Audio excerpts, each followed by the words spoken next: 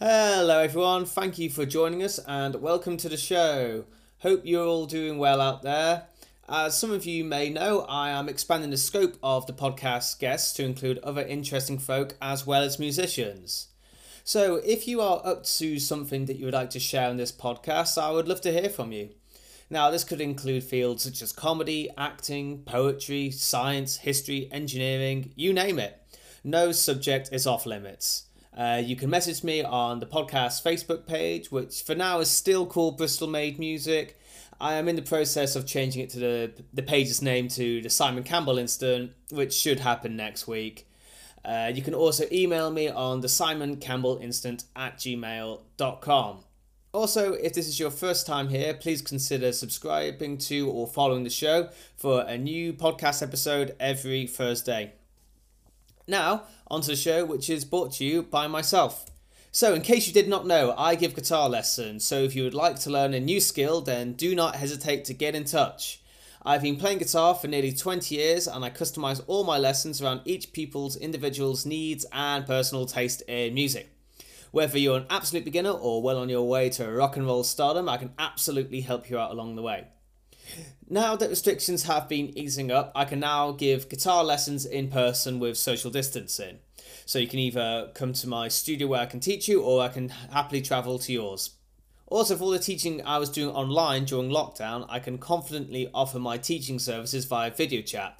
This means that wherever you are in the world, I can absolutely help you out with your playing. Now, I know what you're thinking, guitar lessons can be expensive. Well, fear not. I'm offering the first lesson for each new pupil at the half price of just £15, but this deal also gets better. If you mention in your inquiry that you found me through the Simon Campbell Instant, then you'll get another £5 off your first lesson. So that's just a humble £10 for your first 1 hour guitar lesson with yours truly. I don't think you're going to get a better offer than that. So you can find out more about me and all my teaching services on my official website, which is simonteachesguitar.com. That's simonteachesguitar.com. And you can also email me at simonteachesguitar90@gmail.com. So that is simonteachesguitar9 0@gmail.com. My guests today are self-described as Bristol-based string twiddlers, beat hoppers and space dreamers. They've been making music together at a safe distance during lockdown, and their single Mitti is available online. Please welcome Steve and Paul from Pengamax.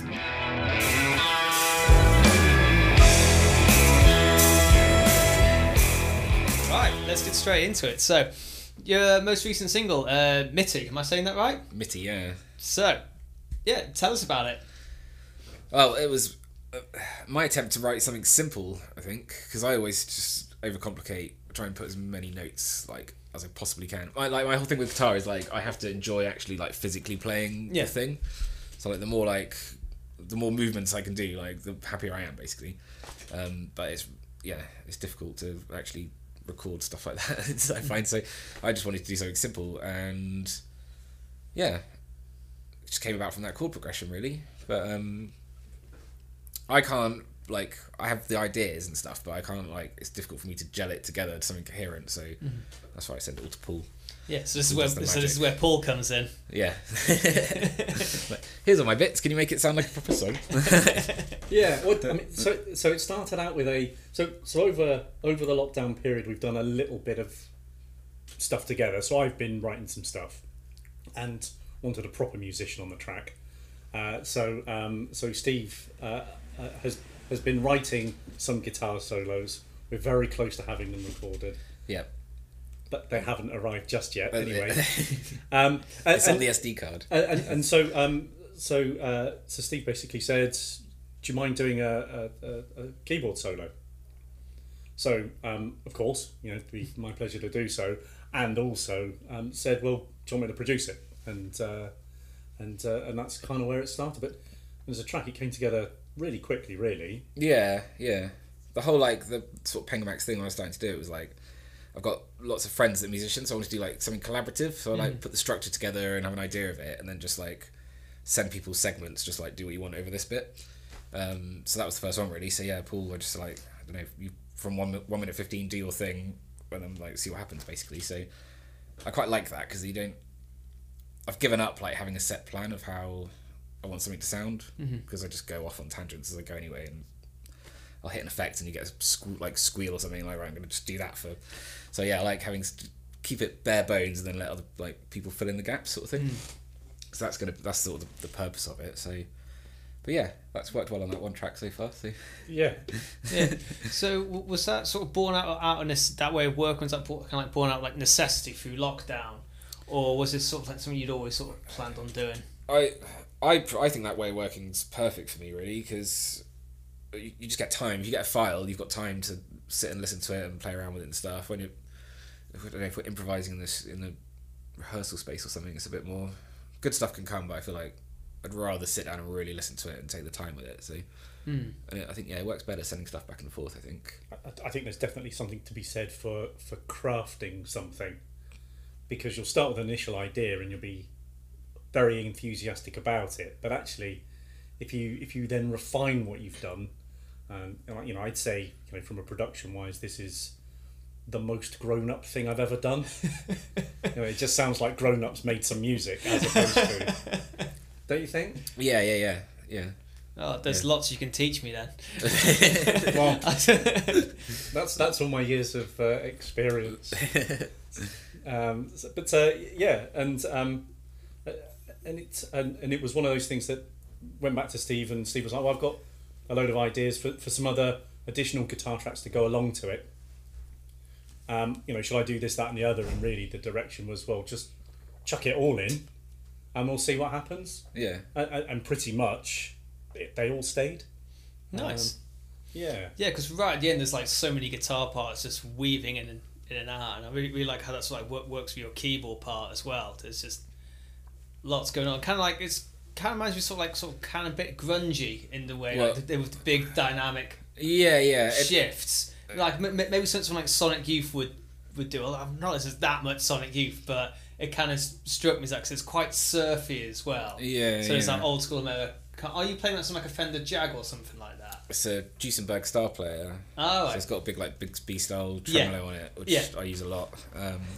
But initially, like when I was sort of demoing it and stuff, I called it Blunge because I was like, it's like blues and grunge, and it was a lot heavier. I think like the initial idea I'd done, like some of the heavier parts. But yeah, I always add too much, but I love like all the like textures and layers and stuff is where it's at for me. So trying to like incorporate that without it getting too hectic, which I've never successfully done on my own. So that's why Paul's been like actually spacing stuff out and giving things room sounds really good. So yeah, but I don't know. A lot of the other tracks that I've written, they're going to come out. They're all quite different. I think like nothing's.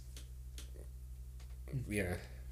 Yeah, so that was something else I wanted to ask, is like how the other songs are going, because you've got more in the pipeline, right? Yeah. They're all really different. Really, I don't really stick to like a sort of genre. I don't think.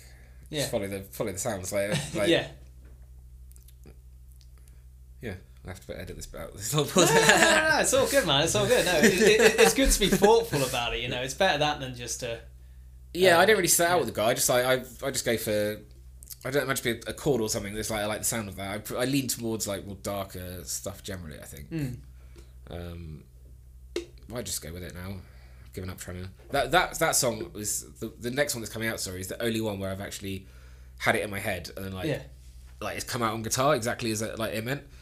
So that was a revelation. So I don't know if that'll happen again. That might have been a one-off, but I don't know. Do you find that when you're playing? Like, is it? Well, like just like you get an idea in your head and then it just sort of comes out for your hands. But does it change a lot from your initial like concept of it when you start playing it and stuff? Yeah, I think it varies from time to time. Sometimes you can kind of just be thinking about like a sort of style of song that you kind of want to write, and then you'll just sort of naturally sort of play into that. But sometimes it'll just start off as something, and then you'll just run off on a tangent or something like that, like you were saying, Steve. So yes and no. I often find it's quite nice to sort of kind of work backwards, thinking like what kind of effect do you want like a tune to have, and then sort of be like, okay, how do we get there? Yeah. But You know, you know, as you guys know, there's like no rules to this, are there? You know, it's just whatever makes it sound good. Yeah, yeah. That's why I like the collaborative thing of it, because you don't know what's going to come back. So it's like, yeah. So how did you guys? Because I know you guys go back a fair bit. Why don't you give us some background about where this all started?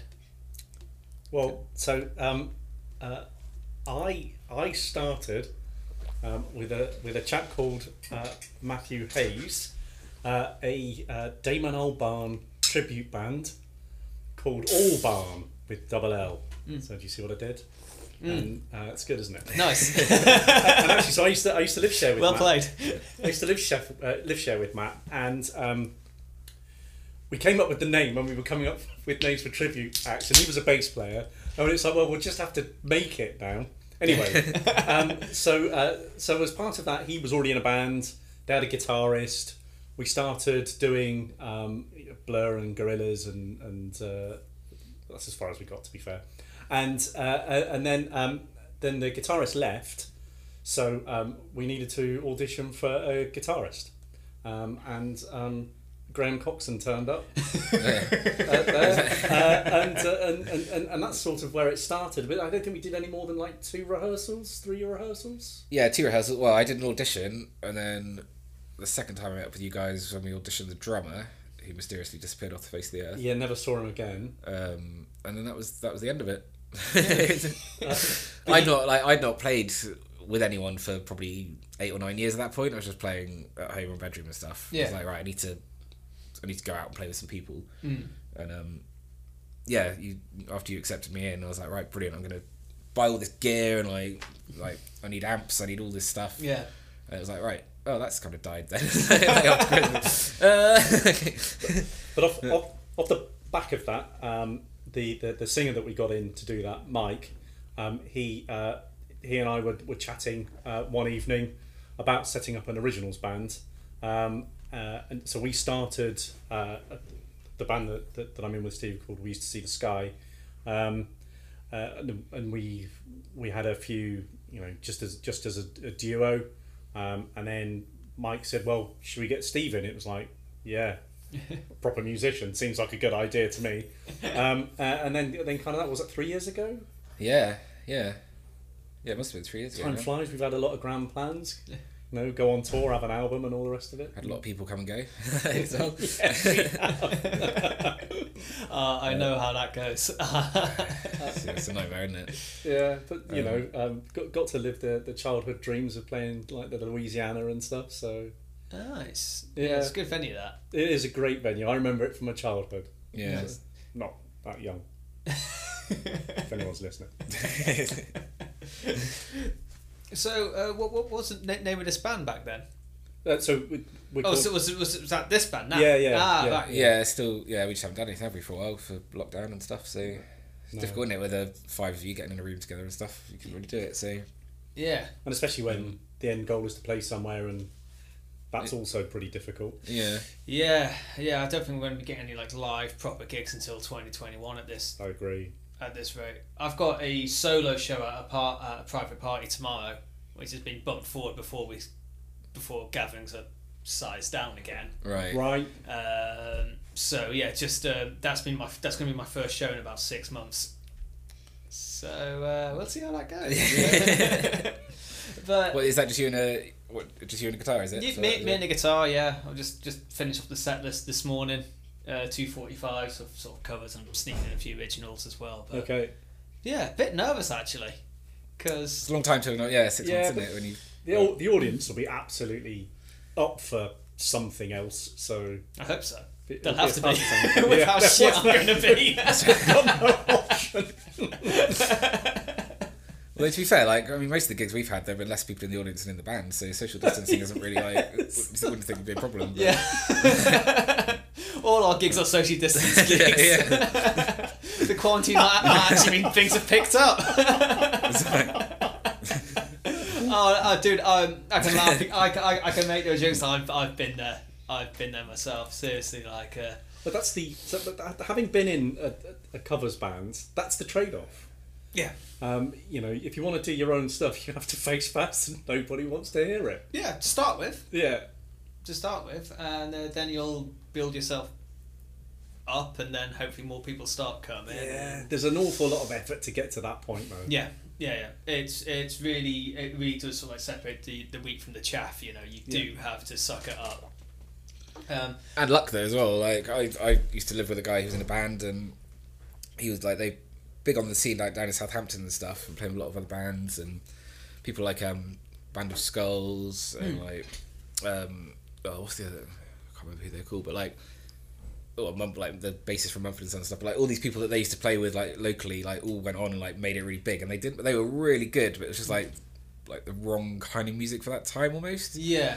And they just never got anywhere. But like drive like 3 hours to go and play to 6 people in the middle of nowhere kind of thing and back. And I've done that. It was all good laugh. It's all good practice, isn't it? So I cut my teeth playing in pubs in like an acoustic duo. Right. Which mixed results. Because the guy I was playing with, they didn't really compromise at all in terms of what we were playing. So it was kind of like old school blues, country, like Rolling Stones was like the kind of most mainstream that we went. Right.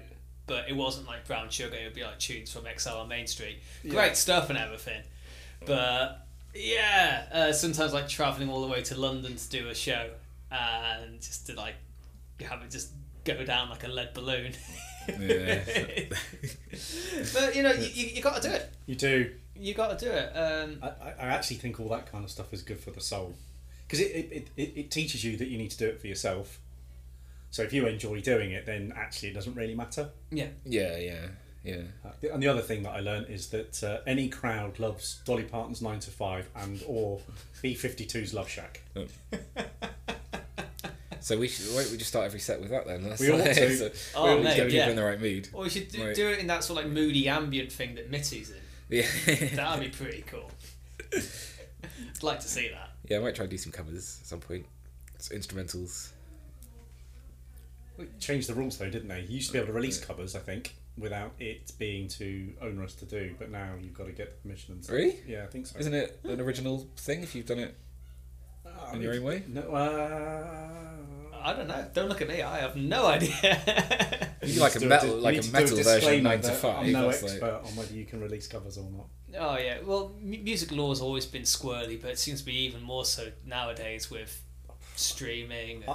And... yeah, I mean, if somebody wants to take you to court, then someone heard what you did. So I'll take that. The day I get sued is when I know I've made it. Now's the time to do it because I've literally got nothing to lose. So just rewrite Hard Day's Night or something like just completely. Oh my god, Paul McCartney knows who I am. Sure, he's suing me, but I'll take it as an endorsement. That's right, game plan. Cut this bit out because I don't want anyone else to know about it. We're ahead of the curve. Well, we've got until Thursday for this before this comes out. So, right. We got clock's ticking, gentlemen. Yeah, new album coming out. Sgt. Pepper's Lonely Hearts Club Band. I think it's long name, I know, but hear me out. I think it's got some good stuff on it. Words and music by Pengamax. Yeah. So, how did you guys come up with Lucy in the Sky Diamonds? 'Cause that's a really cool song.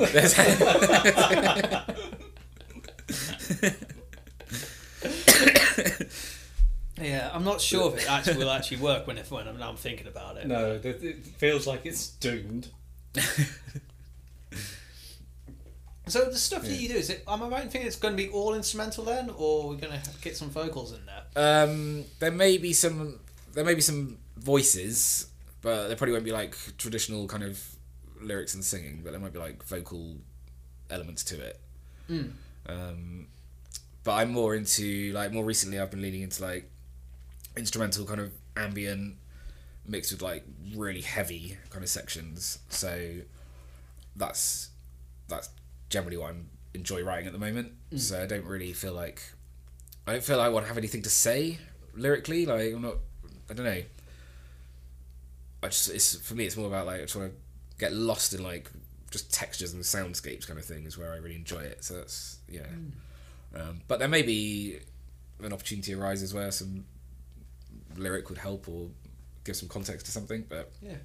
it's not my kind of goal, I would say. I also feel like it all becomes about the lyrics and the melody and the vocals when you like a lot of the time. So I don't really want that, if you know what I mean. I want it to be about the guitar and the sounds and the Yeah, so it's more like a soundscape rather than like a song and yeah, Yeah. basically, yeah. that's a bold Try and, move. You mean like you don't see it too. Yeah, but I do often. like some of the favorite thing. Like you can listen to an album like different. Just like I feel like you can evoke different moods kind of better. If you know what I mean. Like it's less obvious than like lyrics in a way. Yeah, lyrics can sort of tell you how to feel. Yeah. Whereas with just the sound, it's so much more open to interpretation. Yeah. Obviously, it depends on the lyrics because some lyrics are more direct and on the nose than. But it's tough as well. Like others. to write lyrics that are kind of meaningful and interesting whilst not being Naff. naff. Yeah. Like. Yeah, the having ambiguity to them, or whatever as well. It's like it's just that's a whole other skill set that I don't have or have time to learn. So I just focus on. I don't enjoy it as well, to be honest. Yeah. Like it's when I have tried to do it, it's just given me a headache. Well, So there you it's go. like- I mean, like I think with writing music, you should be doing. It sounds kind of obvious, but you should be doing stuff that you enjoy. Because if you enjoy writing it, yeah, then that's gonna come through. You know, if you're writing to a quota or something like that, it can be just. You're not really writing it for yourself, and I think writing music, you have to start from like a selfish place. You have to try and entertain yourself first, because otherwise, how on earth is that going to entertain yeah. anyone else? Well, that's the thing, and I've always done. I fully do it for me. Like that's why. That's why I enjoyed like this. This project's been good because I like. Yeah, the band was really good because it is like having 5 of you all the different inputs and stuff. It's interesting. Like you have to kind of find your like slot and like not overplaying was the thing I like learned and just doing what fits the song. But yeah, having like just control over it to do the sounds you want or whatever is like, and also like following traditional like song structures and stuff as well. I think when you got lyrics, you have to kind of do that, like verse. Like I'm not really into that. Yeah, like I said earlier, just sort of following the sound stuff. It might. One of the tracks I've written is just basically the same riff for like 6 minutes, but then there's little sections that kind of change it so you don't notice. And that's I find that I love that. So that's So you get more freedom because you don't need to think like, oh, we need to fit another verse in here. Yeah, exactly. Or something like it's just more open to, and I guess you can be more spontaneous with. Like you're saying, if you hear like certain sounds or certain squeaks, as I think you yeah, exactly. Well, I use a lot of effects, so like that's like, you know, they can be vocal in themselves, like you know, so I'm more interested in like creating sounds like that really. So and it does give you the freedom, I think, like you say, without the bird, like what can be a burden of having lyrics or like taking back the instruments to make space for vocals and stuff. I don't know. I'd probably think differently if I was a singer. I could sing.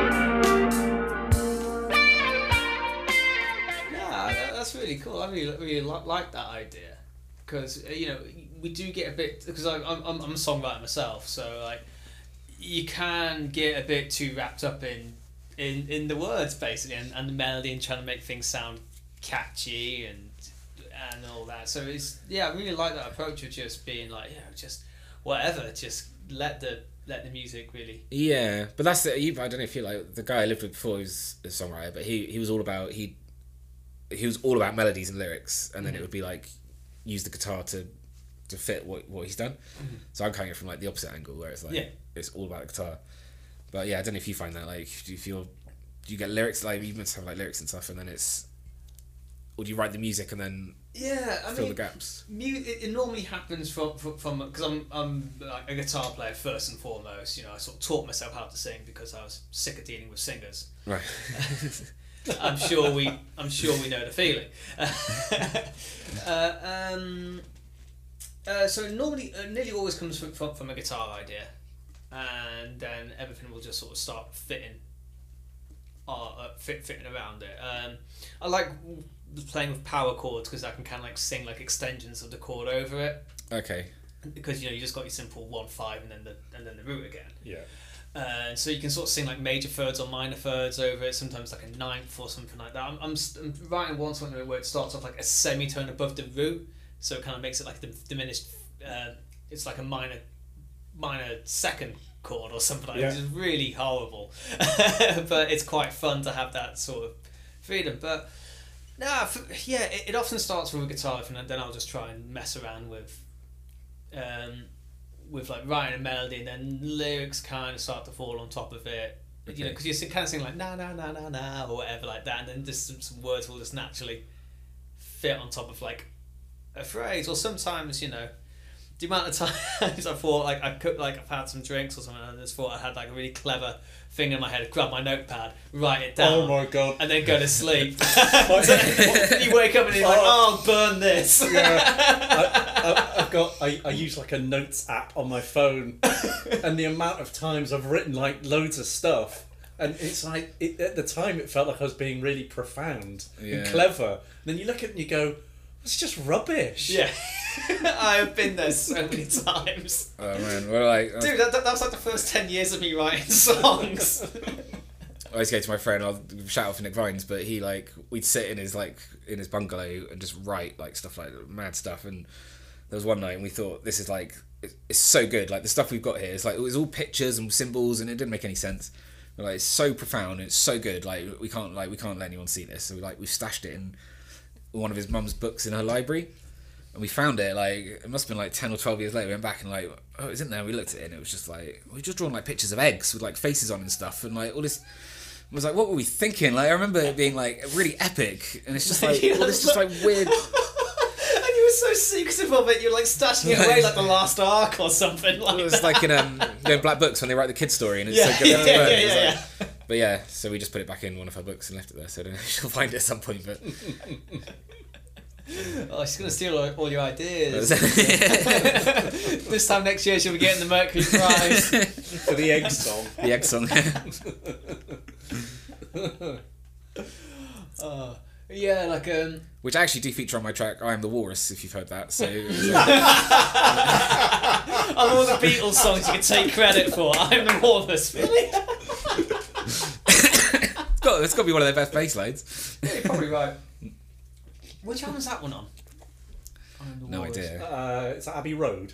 Might be. I wouldn't know. The Beatles albums I've listened to at length have been Hard Day's Night. I love that one with like just how efficient the songwriting is. Yeah. But also ridiculously good. Sgt. Pepper's. Yeah. And Revolver. I never got into the White Album. I tried. Because that's got Hell at Skelter on it, which I think is an awesome song. Yeah, it is. I know it's been like this whole conspiracy about like it influencing Charles Manson. I think that's nonsense. Yeah. It's a great song. Leave it at that. It's got one with Micah Todgy anyway. It's Helter Skelter, Blackbird's on there, but just some of the tunes on there are just so weird. It just doesn't work as an album for me. No, but so I think that's why. I mean, I'm not like a massive fan of the Beatles, but when you do listen to it now and realise with the limited amount of equipment that they had and what they did, and especially when in the later years when they were experimenting, whether you could get into it or not, it was pushing the boundaries. If you consider when it all came out, it pushed the envelope as far as it can go, really, which is amazing. Yeah. It's difficult to think of those things out of context of the time because you always think like we've obviously heard a lot more than what they had heard at that point to come up with those ideas. So it's like, well, it doesn't like seem as though it's more difficult to be original, but sending away Abbey Road engineers to go and make something because they've got it in their heads on how how they want it to sound. It's amazing. Or George Martin. Yeah, he was they called him the fifth Beatle, don't they? Yeah. I mean, from a production point of view, absolute legend. Because he's doing things that a studio at that time couldn't do. It was amazing, really. Yeah, it's kind of like one of those things. What's the sort of saying? It's sort of like when you got like the this isn't the same, but it's sort of like when you got like those limitations to work with, it kind of makes you more creative. It does. What was it? Yeah, definitely. There's a nice expression for it or something like that, like necessity being like the birth of innovation or something. Yeah, something like that. I'm probably butchering it. Sorry, folks, but but it's true. But actually, and I think that's why I admire kind of the recording processes of way back when, because you had to be a good instrumentalist and vocalist to make the thing. We're spoilt now. I'm able to produce something that sounds pretty decent on 1,000 and something amount of money, on an audio interface and all the rest of it, whereas back then they were inventing it. They were still making it sound incredible, and there's just a level of authenticity, I think, bit of a wanky sentence that you get from recordings back then, because in reality nowadays it is pretty easy to bash out something that sounds halfway decent. Yeah, no, you're right, and I guess it's just like a different challenge nowadays, because anyone can put any sort of music out there. So if you want to do something that sounds really special, you have to really up your game and actively choose the path of most resistance instead of least resistance. Instead of saying, let's fix it in the mix. Yes, you can, but it won't sound as good as if you're well prepared and you get it right. Yep. And then your mixing is going to be about giving it that extra 20% or whatever. I know it's not, it's an arbitrary thing. Yep. So it's weird to put a number to it, but you know what I mean? Whereas if you like fluff up like a guitar solo or a vocal or a drum pattern or whatever and just go, we can just put a sample there or whatever, which you can do it and it will sound okay. And John's people won't really notice. Even trained listeners probably won't call you up on it. But it'll lose that mojo. There's a certain energy. Yeah. And you can still get that mojo. You just have to.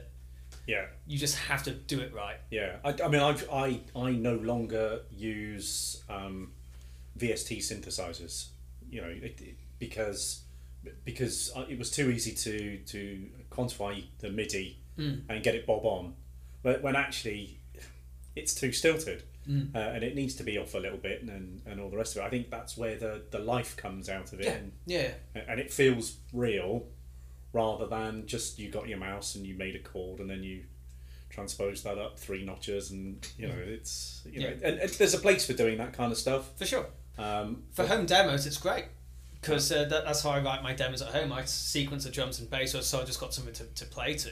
But live it's just great, just having the guys just put in all their flair, and I'll spend like the whole morning trying to do like a drum fill or something, but Harry will just do it off the cuff and it would just sound a zillion times better. Yeah. So it's strengths and weaknesses. Sorry, Paul, I think I cut you off slightly there. No, that's all right. I've tailed off now. So what got you into producing, Paul? I've done it for forever. Started when I was 16 on 2 tape cassette decks. So you take a drum machine and a keyboard bass line and put it onto one cassette, then play that into the other one and record the next layer on top, and then keep bouncing to and fro. And actually, production was always the thing that I've always been interested in. My first keyboard I ever bought, actually, I only had medium-sized keys, but it came with an 8-track digital recorder, and that's the reason I did it. And I find it fascinating, the ability to capture sound. I just think it's an amazing thing. If you do it for long enough, you'll make some things that are alright, some things that are rubbish, you'll yearn for lots of kit. But I just find the whole process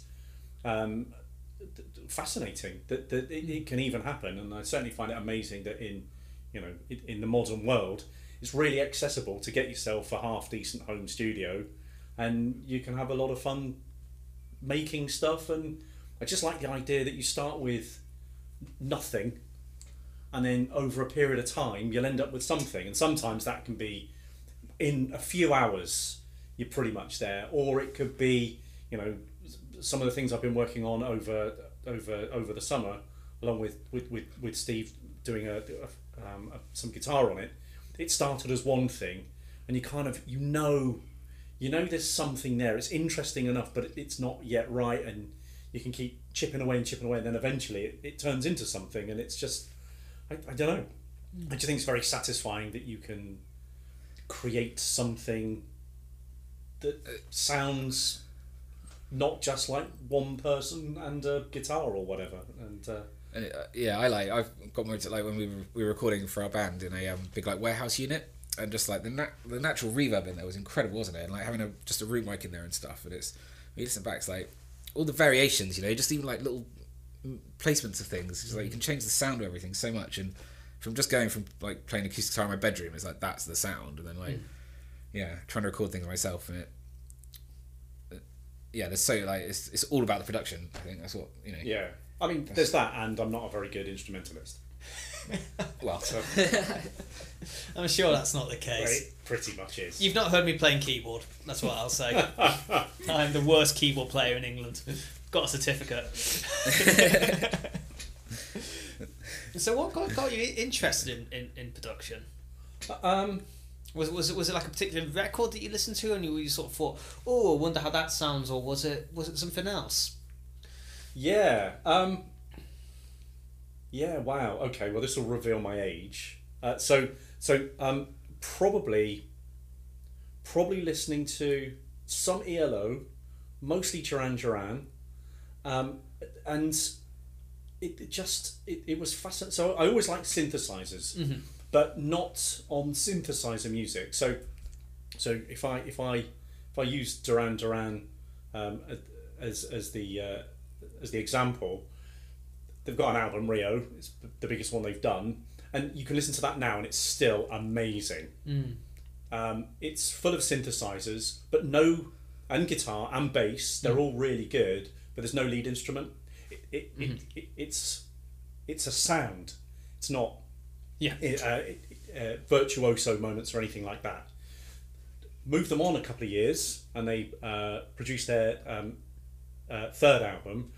It's hugely dated because they were so influenced by the 80s at that point. Okay. So the whole production side of it at the time would have sounded cutting edge, but now just sounds really dated. And so certainly that as a record was one that just blew my mind, because there was so many textures and layers, and how on earth do you do all of that? And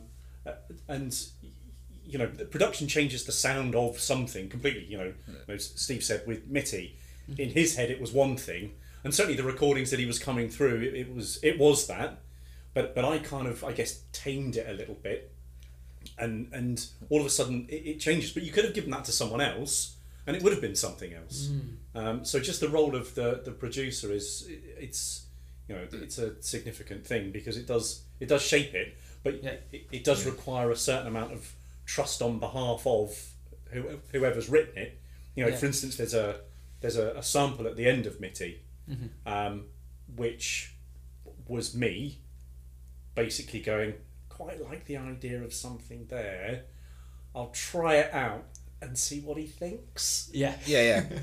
And I would have never thought to have done that, but that's speaking sample at the end where you sort of get a plan and follow through, and or something along those. Yeah. That was cool. I really like that part. I thought it was a nice way just to sort of contextualise and to round it off. To round it off. And it was very fortuitous. Like I said, the track came together really easily, I think. Certainly from my point of view. And I just went onto a public domain website where they've got some videos, searched on a subject, and came up with this old 1950s film. But they had the MP3 of the video too, so it was really easy. Scooted through it quickly, found an interesting part, and done. Nice. Yeah. Yeah, it's interesting how you mentioned trust in the process as well, and I think that's a really good way to put it, because you do have to put your faith in someone else's hands with like so if you handing over the song, Steve, you know, sort of like that's something that you've sort of created out of nothing, and then you bringing in other people to sort of like contextualize it and change and in this case sort of change it completely from what was originally in your head. I think because I knew, like, I've listened to Paul's mixes before, I knew that I like his like style, the way he does it, like the sort of like the space that you create is like, that's what, like the atmospheric kind of thing I like I know that he's going to do that, so it's like, it's fine, you can do it, but I guess like that's just finding the right producer, I guess, isn't it? Like it depends what kind of music you make, I suppose. It's kind of compatibility as well. Yeah.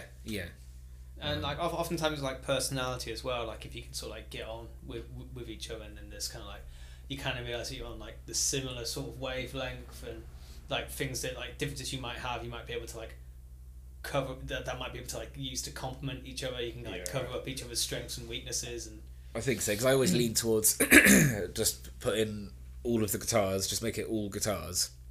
I know the feeling. Like, I feel like you're better at like thinking of the song and what the song needs, which is kind of like, I'm learning more to do that. It's, when you play guitar for 15 years on your own and whatever, it's just like, it's all about the guitar, isn't it? So but then we're like listening to it as a whole, like we don't need all that. We don't need all that noodly stuff there. We don't like get rid of all that and stuff. Actually, it makes it for a better like start to finish listen. So yeah, it works well, I think. Yeah, that's the big part of being a if we talk guitar for a second, sorry, Paul. Like that is. Well, it's not just with guitar. It's anything technical or melodic. Like that big part of your learning is to know when to let it out and when not to. You can spend ages on getting like the most beautiful, I say with air quotes, guitar part out, but it might just not be right. It might just not work. Exactly. And that's it. So you gotta just like let it go. It's like, yeah, sure, you might work really hard on it, whatever, and you might think it sounds really cool, and it might be like you're really pushing yourself, but if it's like a 3-chord catchy song or something like that, it's just like it might not work. And that's a big part of growing up. It is, and you know, so it's always tempting that more is more. And quite often it really isn't, and you know, the gaps in between will be the bit that will let something else shine through, and then that's that's musicality. That's that's making a song more lyrical. It's sort of like what really makes you like a musician, as in like someone that people want to play with, people that you want to write with, work with, spend time with. It's sort of being really good at what you do, but knowing when to turn it on, when to turn it off. And every now and again you'll find that you probably find that there's times where you can really let it out, but it'll probably be for like 10 seconds in a 60-minute show or something like that. That goes back to like when I was saying about how, because I kind of like wasn't listening to what I was playing, like when I was like back in the day, it was more about what I'm doing, so it's like having to like retrain myself to actually what's the sound that I'm making here and how does it fit in context, all the other things. That's just, I just wouldn't consider that on your own. Same with like timing, and even timing was a big issue for me, because it's just like I don't have to play in time because it's just me.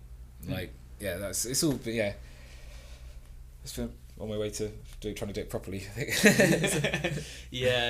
Getting used to, because I was the same coming up. I was a bedroom guitar player, like just like learning things from tabs, playing along to my favorite albums, making a horrible noise, and then when you have to like, the first time I tried to play to a click track was in the studio, and I just couldn't get it together. It was so embarrassing. I mean, I was 16 at the time, which is probably still too old to be screwing up that bad, but you know. Well, there's also, it was a learning curve. I think everybody gets the red light fever. Yeah. You know, the minute records hit, then. Oh yeah. Well, it always works best when you're not thinking about it. That's the thing, isn't it? It's just muscle memory, and then the moment you see the blinking red light and you're there in the window with headphones like staring, it's like, oh right, I need to think. Actually, I don't need to think about what I'm doing because I know I can do it. And if I think about it, I'll cook it up. So. Well, and also when we've been, so there's in the pipelines is some stuff for the band. And so we had this unit in Bristol, but whenever we went, it was freezing cold. Yeah. And so that doesn't help. Great space, but and it was like, we've got 2 hours before we get hypothermia. Let's see how much we can record. And that's never going to be useful when you've got to use your hands to play guitar, isn't it? No. Yeah. The hot water bottle came in really helpful. That's not bad. That's 5 minutes just Thaw out. That was cold, actually, wasn't it? That was, I met a guitar player once when I was working at Yellow Arch. He was saying that he carried a mini hand dryer to gigs with him, just for his hands. A mini hand dryer. Sorry, beg your pardon, hair dryer. Right. Yeah. Okay, that makes sense. Yeah, but he was using it as a hand warmer. Yeah. And it sounds silly, but I was sort of thinking to myself, that's actually not a bad Well, it idea. makes sense. I've not done that myself, but It saves on the warm up routine, doesn't it? yeah. yeah, better than working on your scales again. Just get out the hair dryer.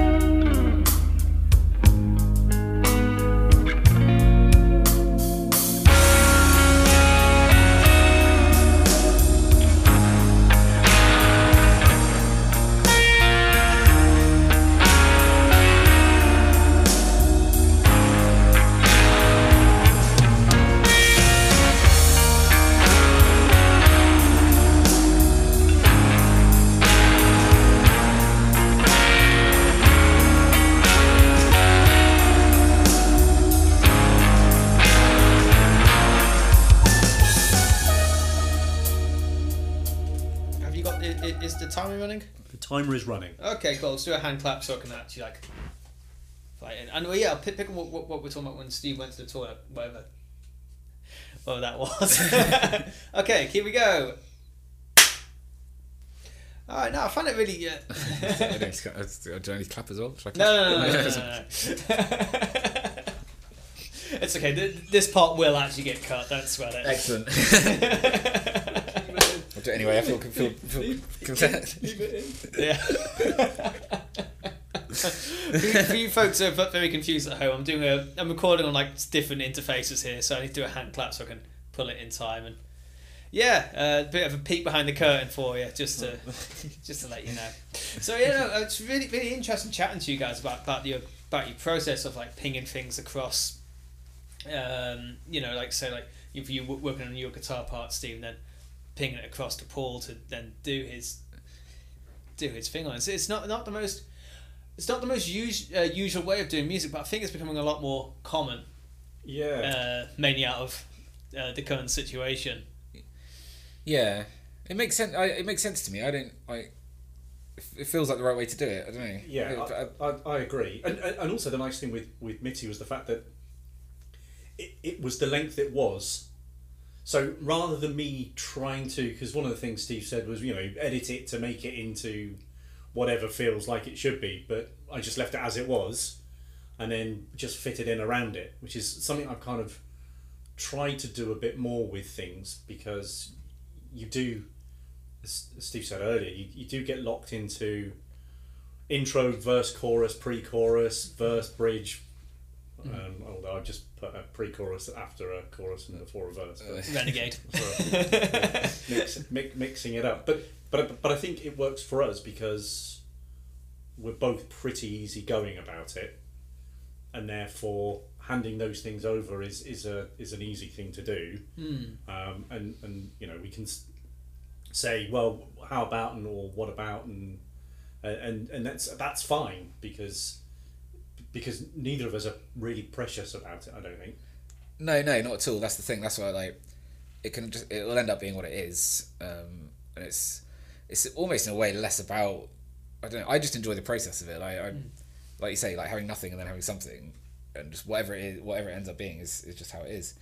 But I think it's born out of personal circumstance as well. I don't have the time to go and spend 4 or 5 hours like jamming out in a room or something and try to get ideas. Like I might get an hour or 45 minutes here or there. So it's like plug everything in, do something, send it across, and just that back and forth really works. And yeah, I think you get, as you listen to it as it progresses and stuff, you hear new ideas, or it just takes the pressure off it. Like there's no end goal sort of thing. Like it will just be what it is. And left to my own devices, all of my tracks end up being like 15 minutes long anyway. So it's nice to have a bit of refinement. Like editor. Just stop it there. That's enough.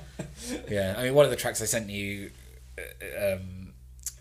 Slippy Guppy, is the instrumental, and that's like that I wrote when I first moved to Bristol about 9 years ago, and it was just that initial riff, and then 4 or 5 years later it was like something like 15 minutes long, and there's all these sections to it, and I just won't stop. Like, you know, when I wrote a chord that with Paul, it was like we had to make a structure, didn't we, for the lyrics and stuff, and that was the end point. But it was like, it was kind of gut wrenching to me at the time. It was like, it's only 3 minutes. There's like another 9 minutes to this. Like, where's all that going to go? Like, probably don't need it, but save it for the encores. But then that's the thing. Like, ultimately, it's for me, so I don't care like about, or someone else doesn't want to listen to 12 minutes. I've not written it for them, so I don't care. I want to listen to it for 12 minutes or 25 minutes. How long am I going to go for? So, yeah. What's the longest song you've ever written? It is that one, because it's just, you know, when you're like, I just mess around with it like kid. There's just so many just new bits come into it. I'm like, but I don't want to get rid of the old.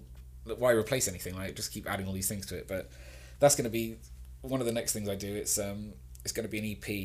It's going to be called The Multiverse. It's basically that track, but like, it'll be the same track. So I think I'll probably do it 5 or 6 times. So it will all start off the same, but it will just go, like, all the variations I've done around it will just happen.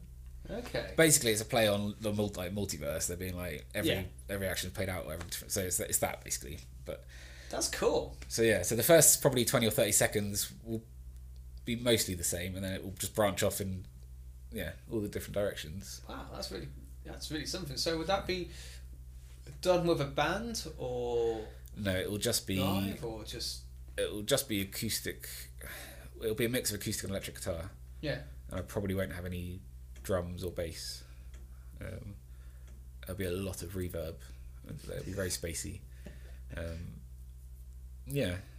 I just like the idea of doing that, because I was trying to think, how can I, because I don't really want it to be a 12 or 15 minute piece of music, because it will get boring.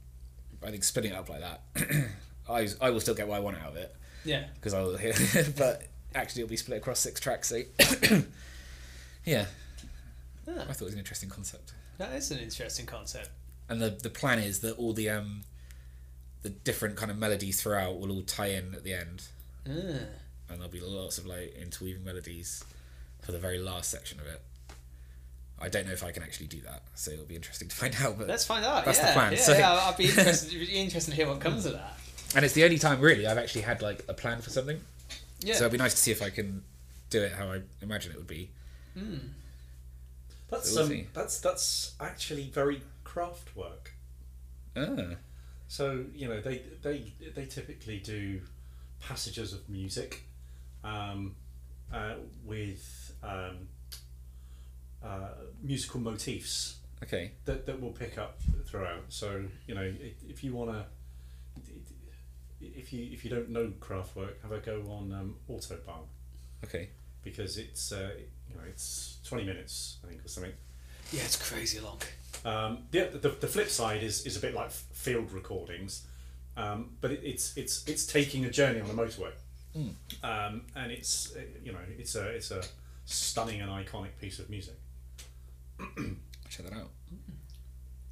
Now, how about that? Said the old man.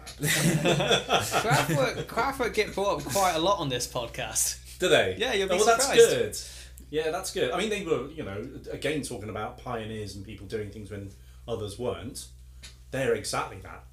No one else was doing that, and I think they started out in the 60s also. Really? That early? Yeah. Christ, because they're very much in my head anyway. So as a dumb rock guy, it's very in my head they're like an 80s thing. No, not at all. Yeah, not at all. So they were born out of, I can't remember what the name of the scene was, but in Germany, and very avant-garde, and over time they kind of, refined it and brought it down, and everyone knows the model, which is why you'd think that's probably late 70s, I guess. But that's what everybody knows them for, and obviously they were sampled quite a lot in the hip hop scene at the beginning of electro. So that's why you probably think of them as being that. But they were such early pioneers of something that was being made up as they went along. Amazing, really. So kind of like in the same sort of way we're talking about the Beatles with George Martin in the studio and their engineers at Abbey Road. And I think that's a shame for that's a real shame for us in this day and age. Is it's really difficult to do something new, because back then just putting electric through a guitar brought a whole new set of circumstance and sound and possibilities, whereas now, what can you do other than try and do something with something that already existed? Variation on a theme. Yeah, Jesus, that's a bit depressing. But I mean, my whole career's been a variation on a theme. Trying to like recreate the 1970s or maybe 1990s or whatever. I love it though. But I never say never though. There was some like really like big philosopher or something like the 19th century saying that we don't need to invent anything else, or there's no more scientific discoveries. Yes. To make, so never say never. So what we're saying is we might get a new musical direction when the laws of physics change. Yeah, that's what we need. We need the physicists to come on Neil deGrasse Tyson, pull your finger out. The next thing will surely be like quantum music, where it's just quantum music. Quantum music. It's all the music until someone listens to it, and then it's Bjork.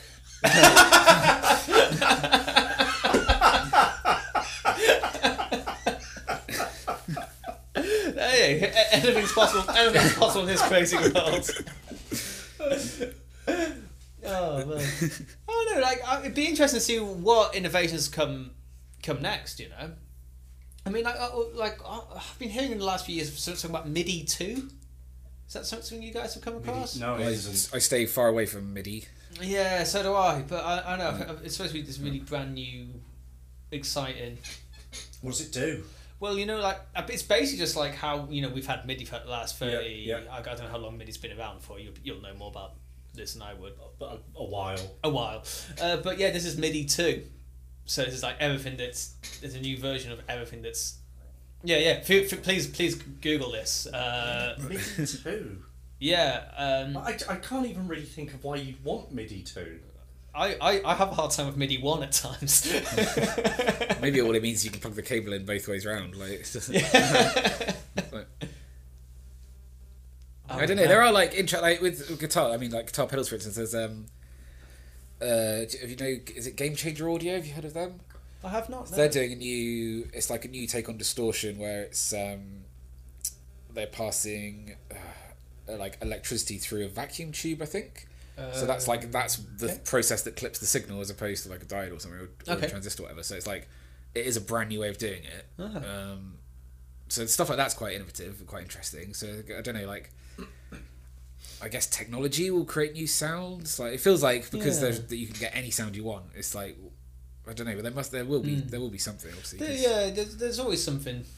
People are always fiddling around with things.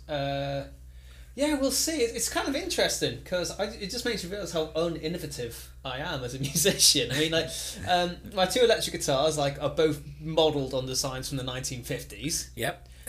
So that's a 2004 Strat, which is built on a 1954, and that is a Mexican Baja Tele, which is built something. I think like the specs are kind of close to like a 1952. Yeah. Telecaster. I've got a percussion bass as well, precision bass even. Which again I think that's like a 50s kind of design. I mean these all would have been built this century. I'm not like a vintage guy or anything like that. No, with the plate over the bridge and stuff though, that is kind of 50s vibes, isn't it? Yeah. This is lovely. Yeah, that's my number one guitar. That Strat. That's what I use in all for all my original stuff. I keep it down in an E flat now. Did you have it from new or? No, it was new when my folks dipped into some like inheritance money for me to get that when it was quite clear that I just wanted to do music for a career and I wasn't gonna So they're like, well, at least not playing the PlayStation all day. Can't encourage this. I was only 14 at the time, so I'd had my mind made up that early on that I just didn't want to do anything else. So that's what my folks, dipped into some music, dipped into some money that was only supposed to be like let out to me like when I was older, but dipped into it for that because I did good day to see how keen I was, and I'd like to think I've lived up to it. So, any luck with MIDI 2? It just looks like a more complicated version of MIDI 1, which came out in 1983. Ah. So, I mean, that sort of ties in with how music changed at that particular point in time. Yeah. Because before then you'd have had to have synced up to a click track, which would have been a voltage-based thing. There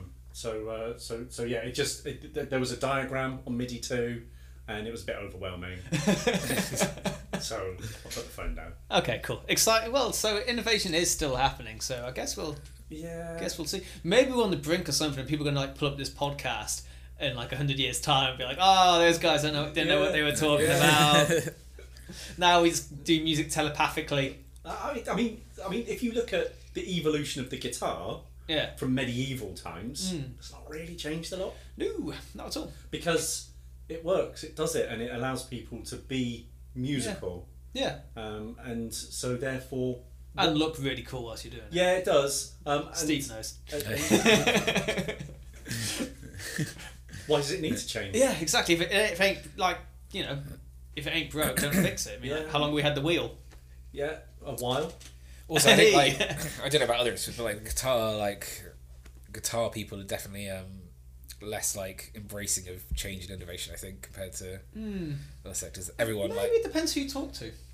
Yeah, but you get. I'm quite simple. I'm quite boring. But all the biggest selling things are Fender Strats modelled on the 50s and 60s Strat. Like iconic guitar, like you know, from there, like you get things like the Line 6 Variacs, like the MIDI guitars and stuff, where you can like it's just putting loads of tech into it. But I don't know, those things always seem a bit like faddy or something. No, like people everyone just wants a Strat or it's just I don't know. It just feels like Leo Fender and Les Paul just kind of got it right. Yeah. And it's just like, like PRS guitars are pretty cool. I guess it's just they serve the purpose, and you get like your shreddy Ibanez's and stuff like that. That's not actually that Ibanez that you're seeing looking at. I didn't actually buy that. I found that in a bin. Really? Yeah. So folks listening, I know that this is an audio medium, so we're pointing to things in the studio right now. But I've got a whole wall of my guitars, so we're just looking at those right now. And that's not the only thing you found in a bin though. The Ibanez. Yeah, so you've also found that exercise bike in your bin. Yeah, well, so that exercise bike's actually getting thrown away. Someone just threw that into the communal wheelie bin, so we couldn't close the lid, and this was like at the height of summer, so having an open wheelie bin's not ideal. But you are the magic bin man. Yeah. You should probably look every day. There's a treat inside. Who thought trying to fit that exercise bike into a wheelie bin was a good idea? Like, I don't know, my neighbours are morons. It seems like a lot of effort, doesn't it? Because I assume they couldn't get the lid closed. No, they couldn't. That's why I had to fish it out. Yeah. Not out of like some sort of weird salvaging hoarding thing. No, don't look at me like that. It's getting picked up by some removal people at some point in the future, so that's why. Of course. So just to fill you in, folks, for this weird conversation, there's a wheelie bin out. There's a wheelie bin outside my flat, which is communal, and someone dumped an exercise bike in there. This is around about July or something during the heat wave, and not being able to close your wheelie bin then is a problem. So I had to fish it out, and it's just out by my flat now, which looks really mental. I realised. So I just sort of thought it was like one of those things that's necessary to do, and then I saw you two looking at it on your way in, and you both looked at me like I was mental, and I just sort of realised, yeah, that does look a little bit mental actually. Literally, just thought it was a low-grade outdoor gym. Yeah. I'm just. You were going to go. Oh yeah, we got gym facilities here. You've not even seen the jacuzzi yet. Just dug a hole in the garden and filled it with water. Like, what? Chuck a couple of Alka-Seltzer in before you get in. Yeah. Oh, it's mental. No, it's all completely normal.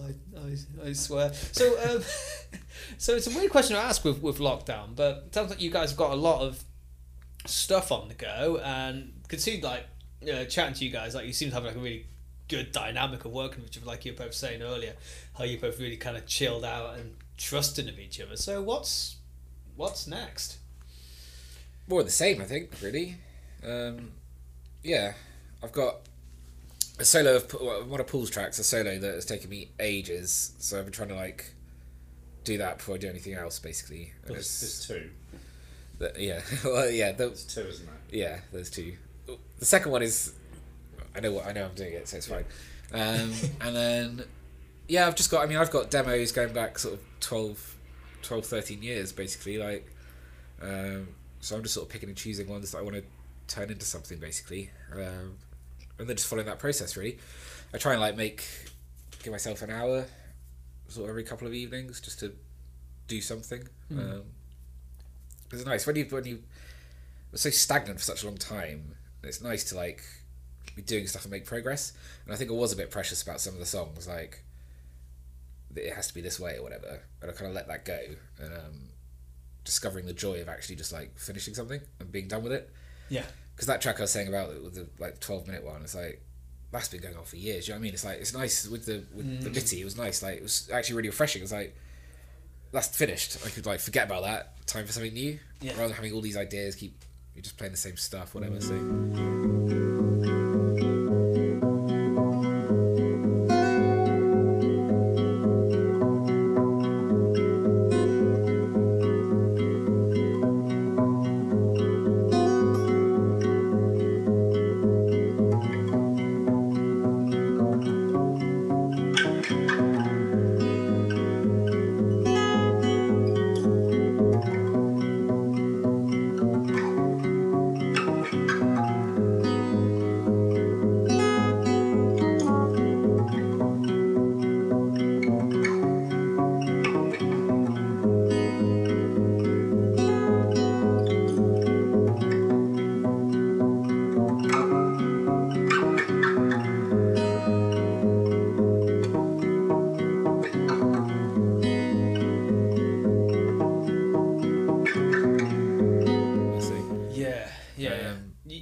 It's nice just to sort of like let something go. Yeah. And whether it turns out awesome or not, or it's just done. Yeah.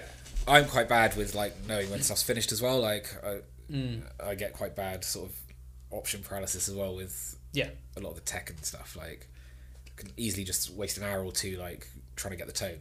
Yeah. Not actually play or do anything. So it's kind of like trying to let go. I mean, like, getting the sound right at source is so important though.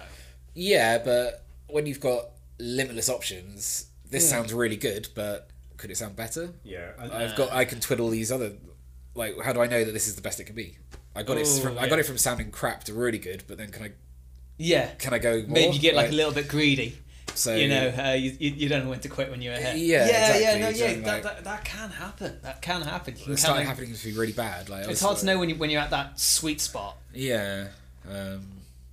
So yeah, more just going on like I don't know, finding a good tone. A good tone is a good tone. I think like I spent more time on like standout parts, I guess, but for this there's so many layers in the songs. I just think it doesn't matter as much as I was making out it does, if you know what I mean. And I guess because you're talking about how like freeing it is to not worry about lyrics or anything like that, but again that can sort of like lead to the option paralysis as well, because you don't have to sort of like after three choruses for most songs, kind of like okay, cool, that'll do. But when it's completely open form and spacious and soundscapey, it can be a bit tricky to think like when's this. And I suppose that's the difference with Mitti, is that you expressed that you were only going to use three chords, and that's what you were going to do. Yeah, like we talked about earlier, like the limitation thing. It's actually quite liberating, and in a way, it's more creative because you make the best out of what you've got. Having everything. Yeah. What do you do with it? Yeah, that's like the whole like White Stripes ethic as well. Yeah, 100%. It's how cool were they? Yeah, what amazing, really, because they'll just rock up and spend a few days recording something, and then it's recorded. Yeah, and it's the warts and all, and obviously amazing player. Yeah. And Both of them. Yeah. I think Meg White deserves a lot more love than she gets. It was the sum of the parts. Yeah.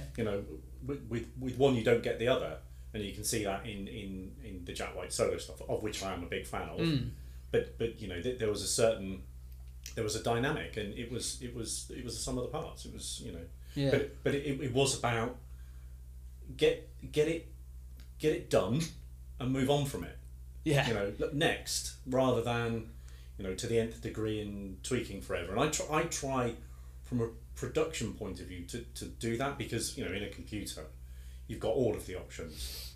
So I've got a few tried and trusted items that I'll use in software, but then for anything else I'll try not. And it kind of is what it is. Yeah. And that's the sound, and that's where you'll build from. Otherwise you'll never settle on the foundations, and you'll never get anything done. Yeah, that's the thing. And I found like I am happy with these tones. Like I don't need to go searching for something that might be better. Like I am happy, so I can stop there and just record that and then do something else. Which has been one of the best things I've learned about music in the last few years, I think. But it's just focus, isn't it? Because you do get that it's a nice feeling when you finish something and it's finished. I've been recording my own stuff, and because drums is always a difficult one when you're a home recordist. Yeah, that's something I really wanted to ask. How did that work with Mitti? So they're done in software. Really? Yeah. The samples? Yeah. Really? Yeah. Man, nicely done. I've as you can tell, I thought they were they were played live. So sweet. Nice. That's perfect. You could have just lied, and I would have been none the wiser. Okay, cut that. But I play all the drums in the. Yeah. Oh, we've got a mate. His name's Ringo. Yeah. And So the trick is with the drums. So the biggest production mistakes I've made up until very recently was having the drums too loud. And if you listen to proper professional tracks, they're not. And also EQing the software. So the software, it's called EZ Drummer, and it's excellent. It's not expensive, and you can buy some libraries and all the rest of it. And again, with Mitti, it was Steve had already done a drum track, so I knew the vibe he wanted, so I just expanded on what that was. But the trick is to when you use the software, it will come out as 100% wide, and that's no good, because where's your mix going to sit with everything? So I always condense the drums down to being 30%. Okay. Because it gives room either side for everything else to come in. It'll be enough. Because there's toms usually give away that something is software, because they'll be perfect and they're all the way over to the left.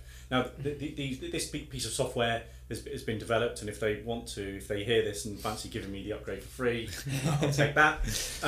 But it's someone human has recorded in the drum beats, and then you choose your sample to sit on top of it. So therefore it's not as rigid as if it had been a MIDI in. Okay. So that gives it a little bit more feel. But then, EQ that, bring it in together, and by EQing, typically I'll take a lot of the kick out, the lower end of the kick, because it's easier for the bass to sit there, and then they won't conflict with each other. Yeah. And also, if you're recording at home, you'll never get a big fat sounding kick. So that's always gonna make it seem obvious that it's come from somewhere else. Yeah. But for my own stuff, the limitation I've used is a Roland TR8 drum machine, and I've decided that the drums are that, and for all of the tracks they are that, and it is what it is, and that's the sound.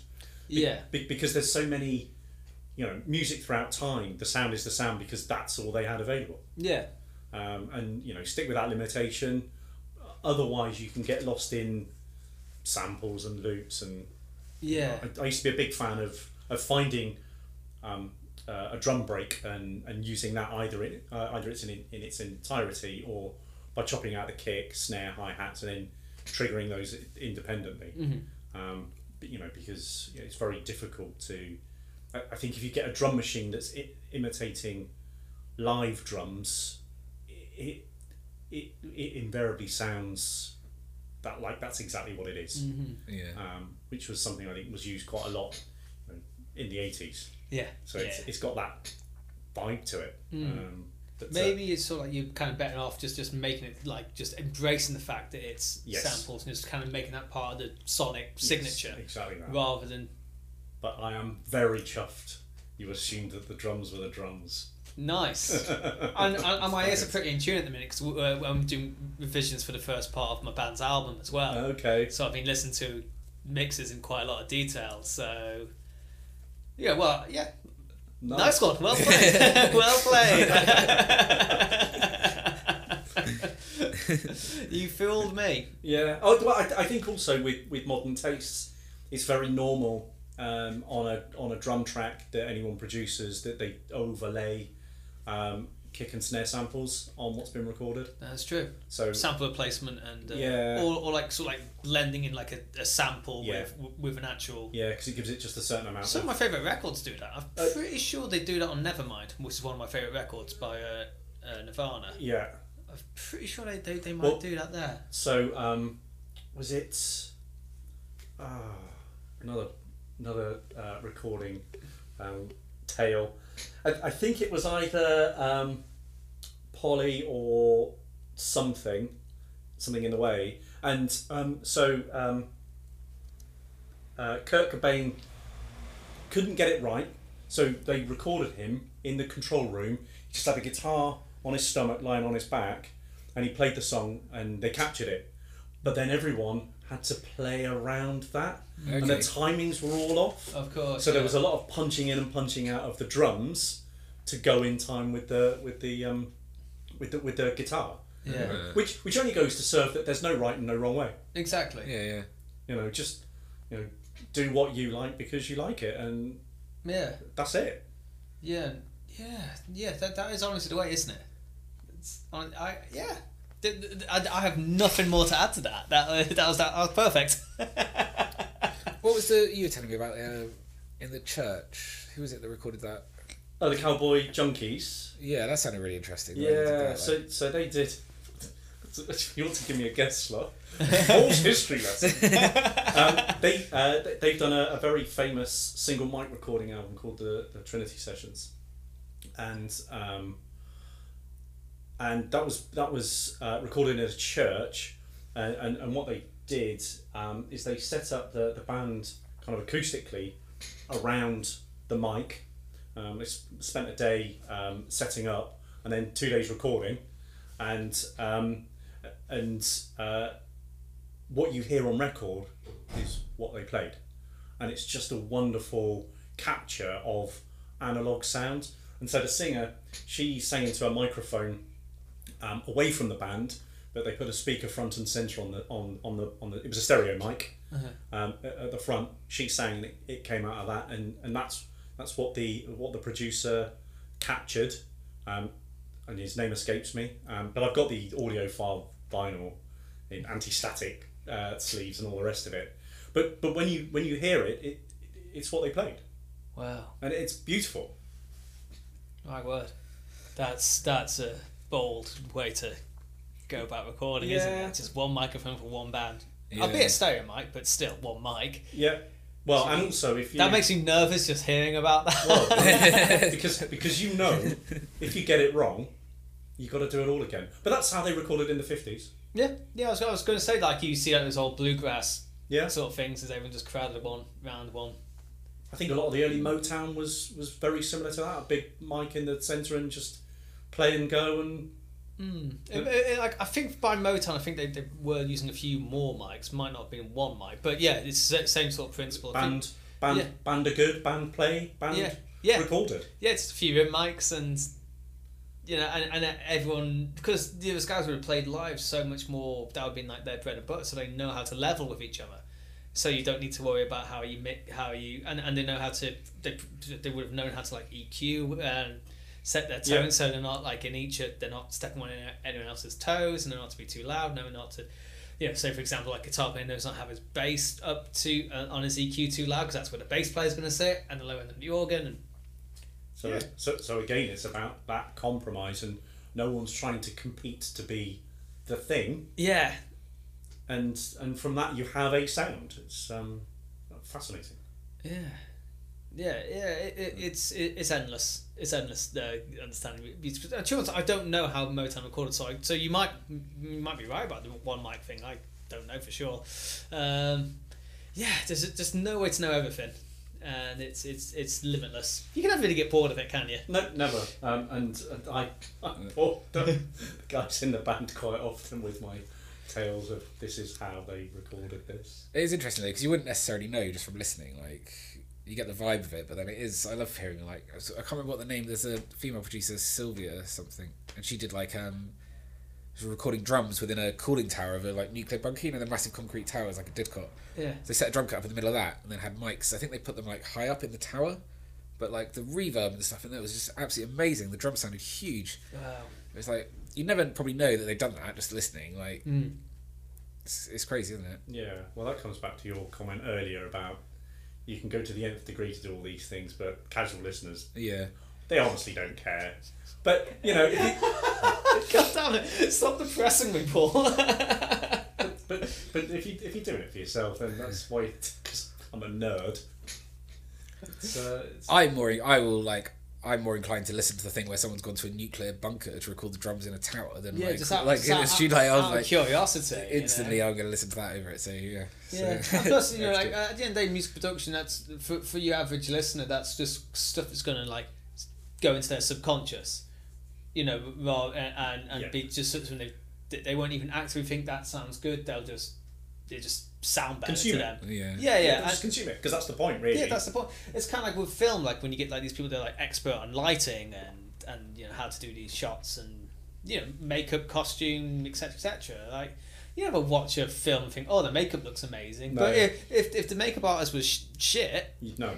You'd know, because it would get in the way and take you out. Like if the music production's shit, you would know, and it would take you out. If you heard like a mic clipping or something going out of phase, or something too like if the vocals like too quiet or something like that, you know, it'll take you out of the song. Oh, and same with live as well. If the sound's not great, it's going to take you out of the experience. So, yeah, it's worthwhile. I'm staying positive.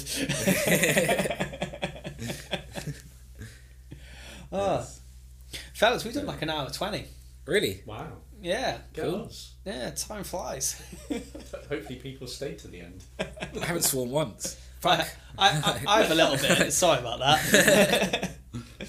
Nah, bad language is actively encouraged on the Simon Campbell incident. It's all good. Yeah, I only managed a grade 2 one. All right, so where can people find you guys? Well, all the streaming things. Yeah, all the streaming sites. If they want to sign up to get notifications when new things come out, my record label is 8 Meg Stick Records. So just go to 8megstickrecords.co.uk. Sweet. And the Pengamax stuff is just a Facebook page at this point, so at Pengamax Music. Yeah, keep it low key, keep it mysterious. Yeah. Too much away. Don't give the podcastees any information before you come. I had no idea what you guys even looked like before I met you, because your artwork's just pictures of a cat. It's just cats in cats in paper bags, cats in all kinds of situations. Yeah. Yes. That's not a running theme. I know it looks very much like it's a cat-based thing at the moment. But it feels that way. Other animals will be featured at some point. So, I like the mystique. It feels like I'm meeting Daft Punk or something like that. You know, no one knows what you look like. I think I'm a cat. Or like Dead Mouse. Yeah, I think it's because I consider myself a face for a podcast. Yeah, I'm not interested in being a face, so no. But the thing, because it was Mitti, like that was born out. My son calls our cat Mitti. He calls him our sweet little darling Mitti. So I was like, I want to remember that, so I'm going to call the track Mitti. So I remember. But then I was like, Mitti should be in it, right? Like it's his track, so do an arty photo of him, black and white. Oh, there you go. A bit of story behind the song. That's something else that would freak me out about doing instrumentals. Like what to call the tracks. Oh, I've got a lot of I've got a lot of words. It's fine. Oh, that's very cool. We should sign off on all of Steve's snippets that have come across ever before, certainly for the band, are fish based. They have been, yeah, they were fish based. So we've had Slippy Guppy, and so Mike, the singer in the band, he put that into the lyrics amazingly, but there was pike fight. Carp salad was one of the most recent ones.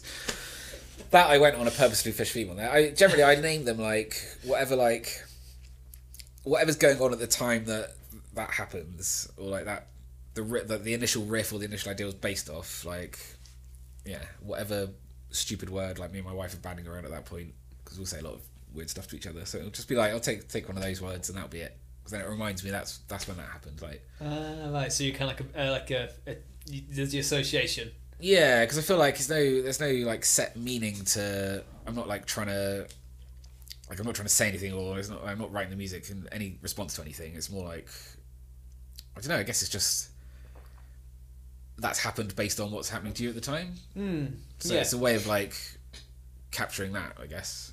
Yeah. There's no like specific meaning to it. I'm not like. Yeah. No, there doesn't need to be.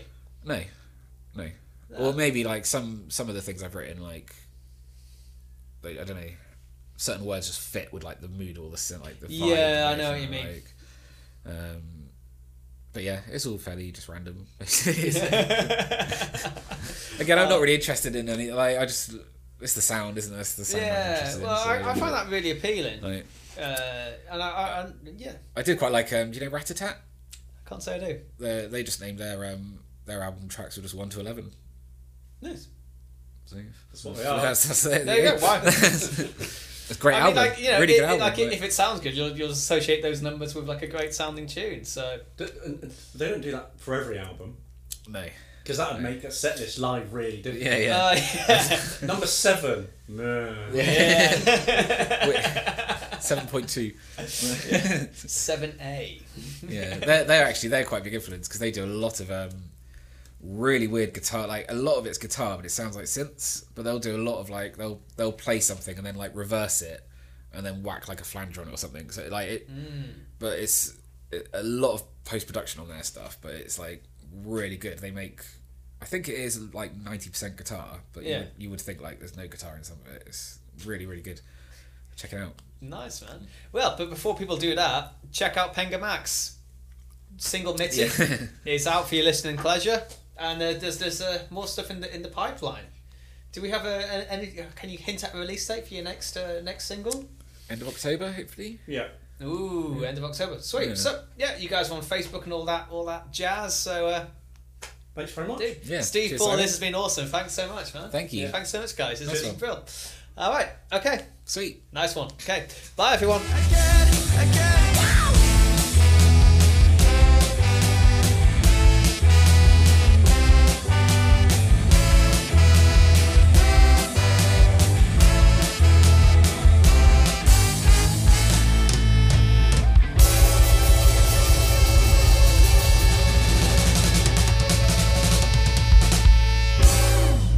Hello everyone, thank you so much for listening to the show. The show is brought to you by myself and my teaching services. If you would like some guitar lessons, go to www.simonteachersguitar.com, where you can hear all about what I do. And 50% off your first hour lesson with me, so that's just £15. Also mention Simon Campbell Instant in your inquiry, you get another £5 off, so that's just £10 for your first guitar lesson. You are not going to get a better deal than that.